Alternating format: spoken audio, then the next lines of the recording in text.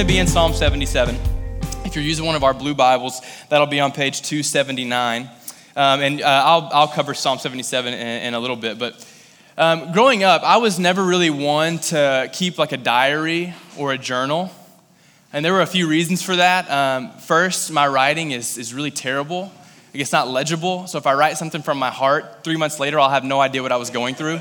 I don't know if anyone relates to that. You're like, man, I seem to be really upset because of my anger in the writing, but I don't know what the words are saying. My writing just looks angry, you know? And so it was never really useful, and it stressed me out to write. I needed a phone or like a voice memo or something. And also, I didn't really understand it. I thought that like writing in your diary or journaling was about like that girl who has a crush on a boy and doesn't want to tell anybody, so she'd write it down.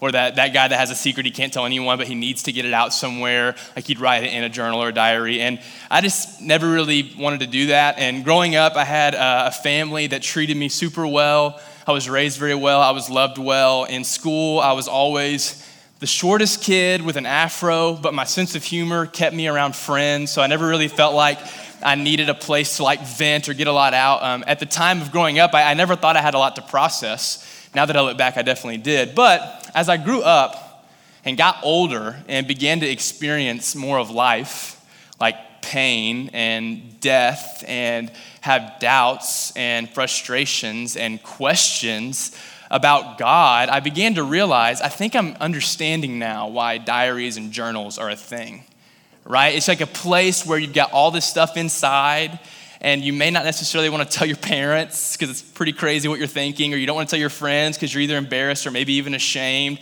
but you just need a place to vent, right? Like you've got a lot of hurt inside. And for me, I still hate writing, and you still can't read it, so it's not useful. But I found my journal, in a sense, my place to let out the stuff inside of me in my car. So like I'd hop on 440, and if you know about 440, it's a circle. It just runs around in circles in Nashville. So you can drive for 3 hours on 440 and get absolutely nowhere. And it's really perfect if you need to just let some air out. And so I'd get in my car and I'd drive down 440 and just go in circles and just pray. And there's something about when you know you have privacy, right? If you can get past your own embarrassed self-conscious that you're talking out loud, privacy is really nice, right? Because you can say things that you wouldn't say when you're praying before dinner with your fam or your friends, right? And you can say things that maybe you wouldn't necessarily share with your friends. Like you just need an alone place to just like pray with God, to vent, okay? So maybe you relate to this. Are you relating with this? Do you need a place to vent? Do you write a diary journal? Okay. Or maybe you drive around 440 or do it in your car. Or maybe we're in Nashville, you write a song about it to get out your emotions. That would be super, super normal for you. Okay, so today we're gonna be reading from a guy who actually might have some great grandsons and daughters in Nashville, because he writes a song when he is venting about his emotions and his feelings. There's this guy named Asaph, and King David, the king of Israel, hired this guy to literally make a joyful noise using instruments. And he also writes music. He writes songs. So in Psalm 77, we're gonna get this story from this guy named Asaph, and he's really like venting. He's letting out some emotions. And as we read from Asaph, I think we're gonna see an honesty out of Asaph that maybe we're afraid of. Like he asks some questions that are like, oof, I can't believe you're asking that to God. That's pretty crazy. And then we're also gonna see a faith from Asaph that might be hard for us to grab onto. And so as we dive into this passage this morning, I want to ask two things of you. Now, these are not like the main points of the teaching. This is for our posture as we get into the teaching. So the two things I want to ask: one, honesty, and two, openness. I want us to come at this thing with honesty and openness. Honesty about where we're at, actually, okay? So the last thing that we need to do here is to come sit in these really super comfortable black chairs and pretend they're not super comfortable. It's a joke. Anyway, the last thing we need is to come here and pretend, right? All we need from each other is to be our real selves, all right? There's plenty of time for our fake selves out in the real world, but here, let's be real, okay? And the second thing I want to ask is that we remain open to the experience of others, open to to others' experience. So in my life, if you're like me, you're not often open to others' experience, right? Our generation's kind of like this. We need to feel it to believe it. We need to see it, experience it, right? And so that's kind of like our independent nature. Like, I don't know if it's true. I've never experienced it. But as I was reading this passage, I kind of just thought, like, I feel like we'd be fools to to walk around this life acting as if no one else can speak into our reality. Other people that have walked this earth before us, who have lived full lives, who have wisdom. And so I want us to be honest about where we're at with God and open to other people's experience. So Asaph is writing a song, and he seems like he's having kind of a tough season of life. As we're reading it, I think you're going to get this feeling that he's been crying out to God a lot, and he's starting to wonder, I wonder if you're ever going to actually answer me. I wonder if that will actually happen, and I wonder if you've ever felt that before. If we're bringing our real selves here this morning, have you ever been praying and being like, I'm really not sure what I'm doing right now.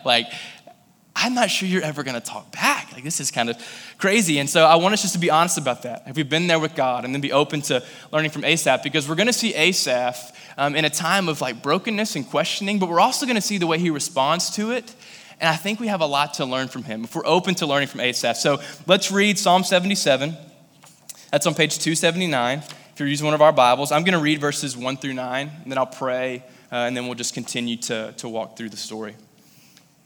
It says, I cry aloud to God, and he will hear me. In the day of my trouble, I seek the Lord. In the night, my hand is stretched out without wearying. My soul refuses to be comforted. When I remember God, I moan. When I meditate, my spirit faints. You hold my eyelids open. I am so troubled that I cannot speak. I consider the days of old, the years long ago. I said, let me remember my song in the night. Let me meditate in my heart. Then my spirit made a diligent search. Listen to these questions. Will the Lord spurn forever and never again be favorable? Has his steadfast love forever ceased? Are his promises at an end for all time? Has God forgotten to be gracious? Has he in anger shut up his compassion? I'm just going to pray for a second. God, I really need your help. We need your help. We're going to talk through something that's, probably going to hit close to home for a lot of us. And so I just pray, would you help us to be honest with you and with ourselves and with each other, with where we're at, for real, and also just open to hearing from your Spirit and allowing you to be our teacher. I pray, God, for, if I had to guess, the many people who are here and just struggling to believe and to feel and to hear from you, God. I don't know. I trust you in your wisdom, so I pray that you just meet us where we're at in whatever way you see fit. I trust that you are wiser, that you are in for what's best for us. So, God, I do pray that you restore us, encourage us. I don't know. I pray, God, that we wouldn't be up here playing church and doing what we think looks the best. Instead, we would just be open to your Spirit. Would you mold us this morning? And please help me because I need it. So in Jesus' name, amen. All right, so as we walk through this psalm, there's going to be two kind of movements that I'm going to focus on, okay? These are actually the two main points, all right? So the first one, we're going to see a time of restlessness in Asaph, okay? A time of restlessness. That's what we just read, all right? And the second part is a time of remembering. A time of remembering. So let's first zoom in on verses 1 through 9, and we get this vivid picture of a man who's pretty restless right now. He's frustrated. It seems like he's exhausted. He's got a lot of questions right now. And verses 1 through the first half of verse 2, he says, I cry aloud to God. In the day of trouble, I seek the Lord. And so far, we're off to a pretty good start, right? Because if you've been to church at all, you have heard that God is the one to bring your troubles to. Whether you believe in God or don't believe in God, you've probably at some point in your life faced a moment that was really hard and you just looked up at the sky and was like, I don't know how legit this is, but I need you, right? When we have troubles, we just kind of know to go to God. Now, we know that as Christians, we know that God is bigger than that. He redeems our souls. He's the king of the universe. But we also know God is the God to bring your troubles to bring your burdens to. And so that's where Asaph is. He's bringing his troubles to God. But let's keep looking. The second half of verse 2 and verse 3 says, my hand is stretched out without wearying. My soul refuses to be comforted. When I remember God, I moan. And for some of us, this might be the unexpected part It's quite the reaction to seeking God in the day of trouble. Or for some of us, it's like, yeah, I kind of expected that. And it kind of hurts to read that because we relate to it so well. Like, have you ever had that moment where you come to God? And I mean, you've searched your heart so well and you're good. You're genuine, you're coming before God, you're praying to him, you're crying out, you're asking for help, you're asking for grace, you want to be near him, and you just get nothing. And it's like you just refuse to be comforted. I remember when I was like 13, I was in Mayfield, Kentucky on Brand Street, real humble country town, proud of my roots, and I'm sitting on my bed, and this bed is so cool because it's this wooden frame, it weighs like 3,000 pounds, but the reason is because it has a second bed underneath, and you can just pull it right out. It's like the third cousin of a bunk bed. Not as cool, but it's pretty cool. Like when you have a friend come over, you're like, and he's like, are we sleeping in the same bed? I'm like, wait, just a second.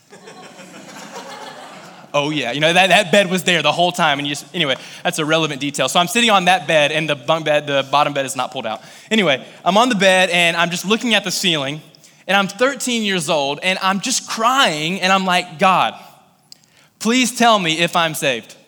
Like, please, will you please let me know?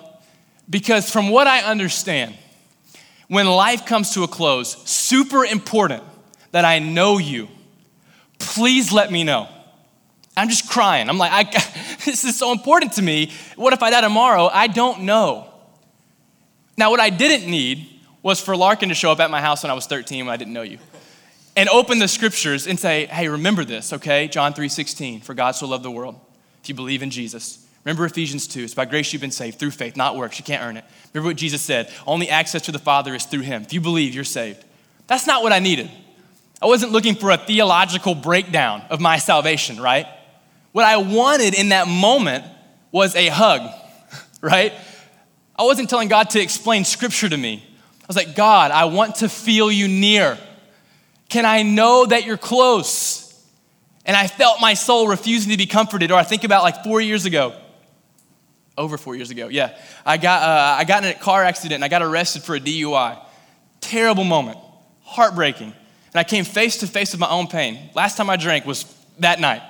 And I just remember coming to face with my own addiction, my own immaturity, my own just lowly, dirty, gross self. And I remember driving in my car like weeks later and being like, God, I don't know who I am. Can you get in my car? I know you're invisible, but for just 2 seconds, show up. I need to see you. This sucks. I'm hurting. Like, I can't control me. Please come in the car. And I knew that if he actually would have physically manifested himself in shotgun, I would have lost it. I would have wrecked. It would not have been good. He would have scared. I even prayed that after. I was like, all right, I do want you to reveal yourself, but thank you for not like popping in my car. That would have been so crazy. But anyway, I was just praying. Like I was just like, God, please comfort me. Come on, I'm trying. Like, please. Have you ever been there? Where it's like, I just want to be comforted. Like, I just want my soul to not feel like this bottomless pit right now. I need to know that you're near me. Have you ever been there? Have you ever experienced moments like this where you just weren't sure if he was gonna meet you in comfort? And as I read this psalm, I see Asaph, and he says his hand is stretched out without wearying. And I don't know quite what that means, but I'm pretty sure it means like he's here and he's showing a physical manifestation of, I am desperate. Like, I'm relentlessly trying to get to you, God. Where are you? And then let's look at verses 4-9. Because he begins to ask some questions. He says, God is holding his eyelids open, but he can't speak. But when he does speak, I want us to know what comes out of his mouth. He says, let me meditate in my heart. And as he searches his heart, these are the words that come next. Sort of paraphrased, okay? Will the Lord spurn me forever and never again be favorable? Has his love stopped? Are his promises no longer valid? Has he forgotten what grace is? Has his anger with me overtaken any chance for compassion in my life? And I read those and I'm like, shoot, like, those are some pretty serious questions. Like big questions, like the kind of questions that you don't expect to find lying around in the Bible, right? That's the place that tells you God is near and he's close and he's with you. It's like, no, this is like the Bible. Wow, these are some scary, big, like really tough questions. And this is where Asaph is. Like he's really hurting. Like he's struggling to sleep. And so as Asaph experiences his soul lacking the comfort that he so desires, what does he do? He goes from seeking God to questioning the character of God, right? And that's a pretty natural transition, right? When his feelings and his logic are not pointing a certain direction, they're not pointing towards God being close and near, he begins to ask some obvious questions like, are you close? Are you actually near? And this is so often how it works.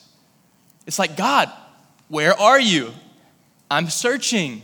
I think I'm searching as best as I know how. And a couple of days go by, a couple of weeks go by, a couple of months go by, and then you start saying, I'm not sure where you are or if you're even there. Like, God, she is dying. Like, if you don't intercede, it's over. We really, really need you. Or God, like, we need him to get this job. I don't know what next month is going to look like if he doesn't get a job. I need you to answer. And then the questions, for me at least, they transition to like, God, are you real? Am I like crazy that I'm praying right now? Am I talking to anything? Or, well, okay, I kind of believe you're real, so you can't be as gracious as I've heard. You can't be as good as I've heard. Or maybe you are, but I'm the guy that just kept getting it wrong, and I professed your name and then kept sinning, and you're just kind of like, Joshua, I really tried here. I gave you my love, and you're not welcome in the family anymore. Like, God, is that the reality? I think about the questions and the statements that I've made to God when I've been feeling this down and out, and I wonder, have you been here?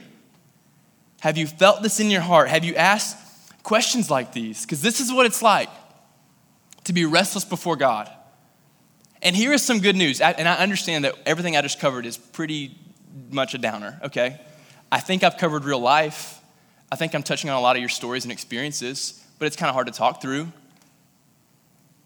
But this is what it's like to be restless before God. And the good news is, if we'll let it be good news, that Asaph himself, a follower of God, someone who trusted God, someone who is in relationship with God, asked these questions. If you've ever asked those questions before, a certified biblical author has asked those questions before. So you're not alone. People who have gone before us have said this before. So I want to read verses 10 through 20, and I want us to notice the transition that's about to take place. So we're leaving behind the time of restlessness, and we're going to move into the time of remembering. It says, then I said, I will appeal to this, to the years of the right hand of the Most High. I will remember the deeds of the Lord. Yes, I will remember your wonders of old. I will ponder at all your work and meditate on your mighty deeds. Your way, O God, is holy. What God is great like our God? You are the God who works wonders. You have made known your might among the peoples. You with your arm redeemed your people, the children of Jacob and Joseph. When the waters saw you, O God, when the waters saw you, they were afraid. Indeed, the deep trembled. The clouds poured out water. The skies gave forth thunder. Your arrows flashed on every side. The crash of your thunder was in the whirlwind. Your lightnings lighted up the world. The earth trembled and shook. Your way was through the sea, your path through the great waters. Yet your footprints were unseen. You led your people like a flock by the hand of Moses and Aaron. So verse 10 says, I will appeal to this, to the years of the right hand of the Most High. Asaph says, I will remember the deeds of the Lord.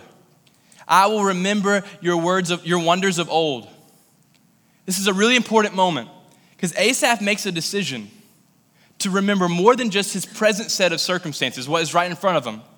And he chooses to reflect.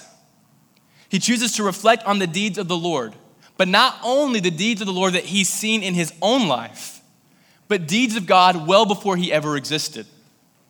So he's making a decision right here that is very, very crucial. And this is when the openness to learning from others, I think, is really important. He is deciding to trust in the experience of those that have gone before him, okay?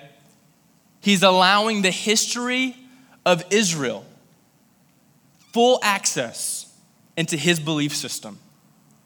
He is saying, my experience alone does not validate or invalidate the goodness of God. Rather, the collective human history is what validates or invalidates God's goodness. And so he names a few people. He names Jacob. Jacob was an Israelite. He had 12 sons. later on, but after Jacob is long gone, Israel's going to come into the promised land named Canaan. So God promises them a land. Said, if you're obedient, you follow me, I'm going to give you this land, okay? When they go and conquer that land, they divide it up into 12 regions named after the 12 tribes of Israel, which were named after the 12 sons of Jacob.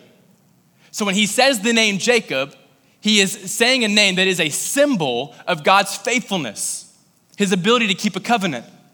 And he also names Joseph. Joseph was a son of Jacob. And I'm going to give you a very brief version of this story. But he was a son of Jacob that heard from God, got dreams from God, and his brothers hated it because Jacob really loved Joseph, and his brothers were pretty jealous. And so they did the casual thing that maybe your siblings have done. They sold him as a slave, and they told their dad he's dead, okay? So he's sold as slave. He goes to Egypt. He is a slave under someone, but the person's name is Potiphar, sees Joseph, sees his giftings, promotes him to be over his whole household. Then Potiphar's wife says, Joseph tried to sleep with me. That wasn't true. Potiphar believes it. Joseph thrown into prison. So far, Joseph obedient, trusting in God. He's been sold a slave. Now he's in prison, okay? Good life so far. And now he's in prison. And he is able to hear from God and interpret dreams. And one day the Pharaoh, or the ruler over Egypt, has a dream, needs someone to interpret it. He hears about this man named Joseph in prison. Joseph interprets the dream, okay? Then Joseph is promoted to second in command to Pharaoh, all right? So here's what's crazy. As he's in Egypt, second in command to Pharaoh, a famine strikes the people of Joseph's family. And they don't have food. They hear that Egypt has food. They come to Egypt. Joseph is the one they meet. They don't even recognize him. But because of Joseph's faithfulness, because of his obedience to God despite his circumstances, he's able to bring his family back into the fold and rescue them from famine. And that is why the nation of Israel exists. So when you hear the name Joseph, when Asaph just throws out the name Joseph, he is throwing out the symbol of a man who did not hear God always, who found himself in prison for obedience, not really like a reward situation there, and he was obedient and faithful anyway. He kept the trust, he kept the faith, and he is put in second command. Because of Joseph's faithfulness, the people of God flourish. So when we hear the names Jacob and Joseph, it's two people that are just proof, evidence that God keeps his promises. He keeps his covenant. And I want us to keep in mind, Asaph did not know Joseph, and he did not know Jacob. He never met these people. Like he only heard about these people in history class. And then Asaph goes on to recap the story of the people of Israel in verses 16 through 20. That's what Asaph is doing. He's talking about Moses and Aaron when they lead the people of Israel out of slavery in Egypt. It's another sign of God's faithfulness.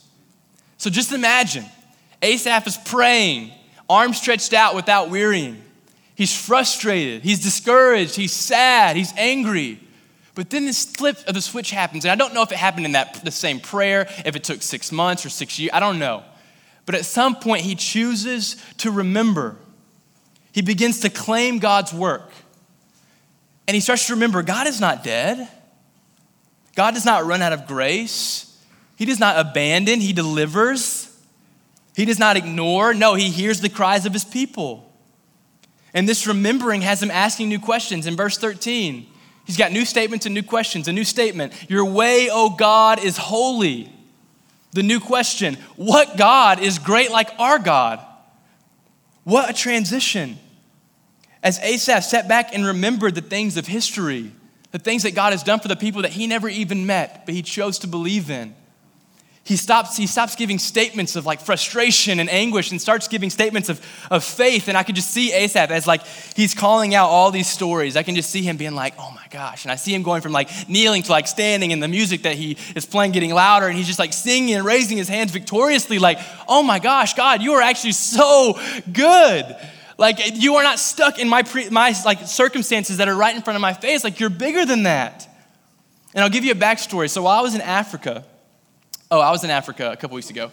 And while I was there, I had a pretty crazy time in Uganda, okay? So there were moments where my faith was like above the rafters, you know what I'm saying? Like I was really believing in everything. I had just a faith. I felt like I was seeing miraculous healing. Like it was surreal. And I was like, God, oh my gosh, you're so good and so real, which is a relief. And then I had like what I would call faith fatigue, where like a couple of days of just high faith, and then I was just like, dude, I am so tired, like so tired. And it was weird because it left me in like some crazy unbelief.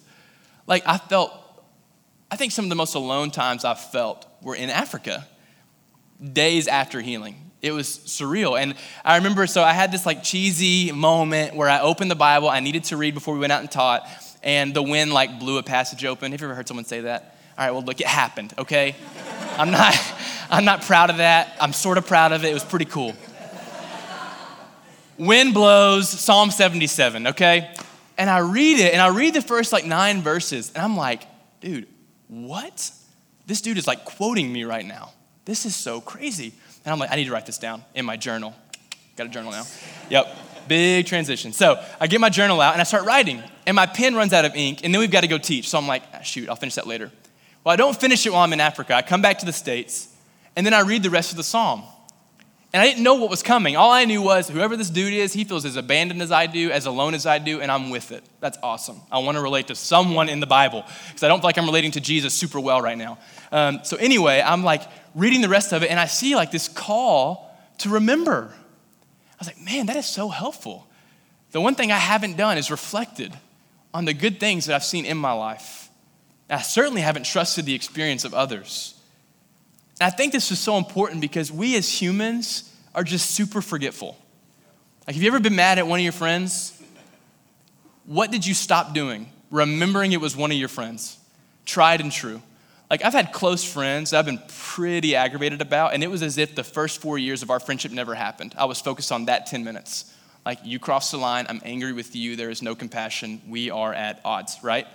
That happens so easily. We totally throw out what's happened in the past, and we just get caught up in our anger, and I think this happens with God. Like, when God does things, he does amazing things, like we hear it, we praise God, but the minute something gets hard, we get frustrated, and we call it to God and don't hear anything, it's like, kind of our world gets shaken, or at least that's me. And that's why there's a story in Joshua 4 of God leading the people of Israel. And God does this really cool thing again. There's this river called the Jordan River, and they need to cross it. And God's like, got it, and he splits the water, and they walk across on dry land. And it's this crazy miracle.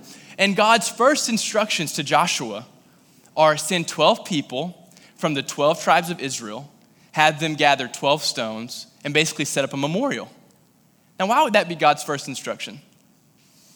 I think he was catching on to something about his people, right? It's like, all right, there's going to be a time where food gets low, where war is on you, and you're going to wonder where I am. I need you to remember that I part seas. Like, I need you to remember that that was water, and you kind of walked across it on dry land. So build this, right? Or I think about Moses. He's going to get the 10 Commandments. So the people of Israel, if you don't know the story, have fled Egypt. Another sea has been parted. God is good at parting seas. And they're fleeing. And Moses comes to a place where he's going to go on top of a mountain and get the 10 Commandments from God. And the people are in the valley and they're just waiting to hear from the voice of God. That is literally the only reason they're there is to hear from God. But they get super ADD and distracted. And they build this golden image and begin to worship it. And Moses comes down and is like, what? He comes down with the 10 Commandments from the holy, all-creator God, and they've already forgotten and they're worshiping, and I think this is like just such a good picture of us now. It's so easy to look at what's right in front of our faces and forget what's happened in the past, and that's what's happened here. When I read Psalm 77, it's like reminding us, hey, we as a people, we are not different. We can all relate to people thousands of years ago. We had this short-term memory, and when I see Psalm 77, it's just this like screaming reminder, remember the things of God. And it's this great moments where it's like, don't just remember what God has done for you, but like choose to believe in your Christian heritage. Like God has been doing things for years and years and years. And I kind of had this point this week where I had to ask myself, when things get hard, like they are right now, like they were right before this teaching as I was praying, and I was saying, God, things are hard, okay? When they get hard, I kind of had to ask myself, will the empty tomb speak into my life? Will the disciples who started the church, that is why we're here right now, will that have power and precedence into my current reality? Will the things that I've seen, God intersecting things in my path that have been just such good timing, this teaching is one of them. It's like, will that have power in my life? And before we get into a time of like participating in this together, I've got something that I want us to do as a church. I just want to shoot you straight. I said I wanted us to be honest about where we are. So I want to be honest with you. 2016 has been so crazy. I feel like, and I'm being honest, so I'm going to say some good things about me. I'm just trying to be honest, okay? I feel like I've matured, okay? I feel like I'm pursuing holiness and trying to disregard sin better than I ever have. I feel more full of doubt and more hurt and more discouraged and angry and frustrated. My life has been literally being in the deep end of the ocean, just tossed and turned by the waves. It hasn't been easy. There's been moments where I've been praying prayers of great faith and other moments where I wasn't praying at all because I couldn't open my mouth. I was like, I don't even know how to talk your direction right now. I'm frustrated. And so I'm not sitting here cold-heartedly saying, hey, if you're frustrated and sad, why don't you just remember the things of God and cheer up? So I'm not saying that, but I am saying I do think there's something for us here. I do think there's power in naming and recalling and remembering the things of God. So as we wrap up, I want to invite us to do something together, okay? I want us all to write an extended version of Psalm 77, all right? So we've got note cards on each of the communion tables, or if you're like me and you hate writing and you won't be able to read it 3 months from now, write in your phone, use the notepad. I'd encourage that for my sake. As we wrap up, I just want you to take this chance to just recall the things that God has done. And not just in your life, but in lives before us, in your family and in the Bible and in our Christian history. What has God done to reveal himself? And so this is kind of vague, I understand. I'm asking you to be super creative about a teaching that I've spent a week looking at and thinking about. So I'm going to give you an example of what I have, okay? It's pretty basic, all right? So I wrote down, here's my extended version of Psalm 77. You sent your son Jesus to die for me. Your son Jesus resurrected to give me life. You used 12 disciples to begin rescuing the world. You used the church to transform cities. You sent me to Nashville to meet friends that would change my life. You saved my life from addiction. You subtly spoke on the shore of the ocean that one night. You answered my tear-filled prayers in the Cannery parking lot. You have delivered your people before I existed. I trust you to deliver me always. Okay? Basic stuff. So I just want to invite you to do this. And if you're in a place of hurt and frustration and anger, if you're really identifying with the time of restlessness, write it. Write it down, okay? Get it out, all right? If you have questions or doubts or frustrations, write it. Be in that time of restlessness. I think that's important. But I also want to encourage us to enter into a time of remembering, naming where we've seen God, or at least thought we have. And if you don't even believe in God, naming some things where if he was real, that would have been the time, okay? So I really want to invite us into this. And logistically, this is going to be kind of crazy. Maybe, I don't want it to be too much mayhem. But if you want to exit at any time to get communion. After you're done writing your psalm, I'm sorry for making you climb over people that are still writing. It'll be okay. We're all going to love each other and be gracious, okay? But does this make sense, what I'm asking? Just for us to write our own, is that clear? Okay, I hope so. All right. So after you're done with it, and if you find yourself in a great spot, you're like, man, I'm doing great. I know God's real. I'm walking with him closely. I'm praising the Lord right now. That's great. Write all of it down, because there's going to be a day where you're going to need to read your psalm. You're going to need to remember it. Oh, that's right. Oh, man. Okay, yeah. God is so good. I'm hurting. I'm frustrated. I don't hear a thing. He's so good. He's so real. So I'm going to pray for us. And then we collectively, if you want to get paper and pen on the table or use your phone, we'll do that together. And then whenever you want to go to communion, do that, okay? I'm going to give you guys some flexibility there. All right, let's pray. God, I pray, please help us to be honest and open. Will you help us to be honest about how we're feeling? If we have questions and frustrations that we've never let out, I pray, God, that they pour out today. And God, I pray that we would be open to you transforming our hearts and lives. I can be pretty arrogant and only trust my own experience. And I just pray for humility across the room, that we would trust in the experience of others, that we would not be married to what is right in front of our face, that we would recall the good things. And I don't understand suffering all the time, and I don't understand sin, but I do trust God that, Jesus is so cool. Everything you stand for, everything you did in Jesus is just amazing. Dying for the world, resurrecting, empowering us, loving us, promising us that we'd never be able to earn it, that you just gave it to us. That rocks. And I pray, God, that you would give us faith to believe that across the room. That can be hard. And I just pray for your Holy Spirit to empower us. Right through us, God. Right through us. In Jesus' name, amen.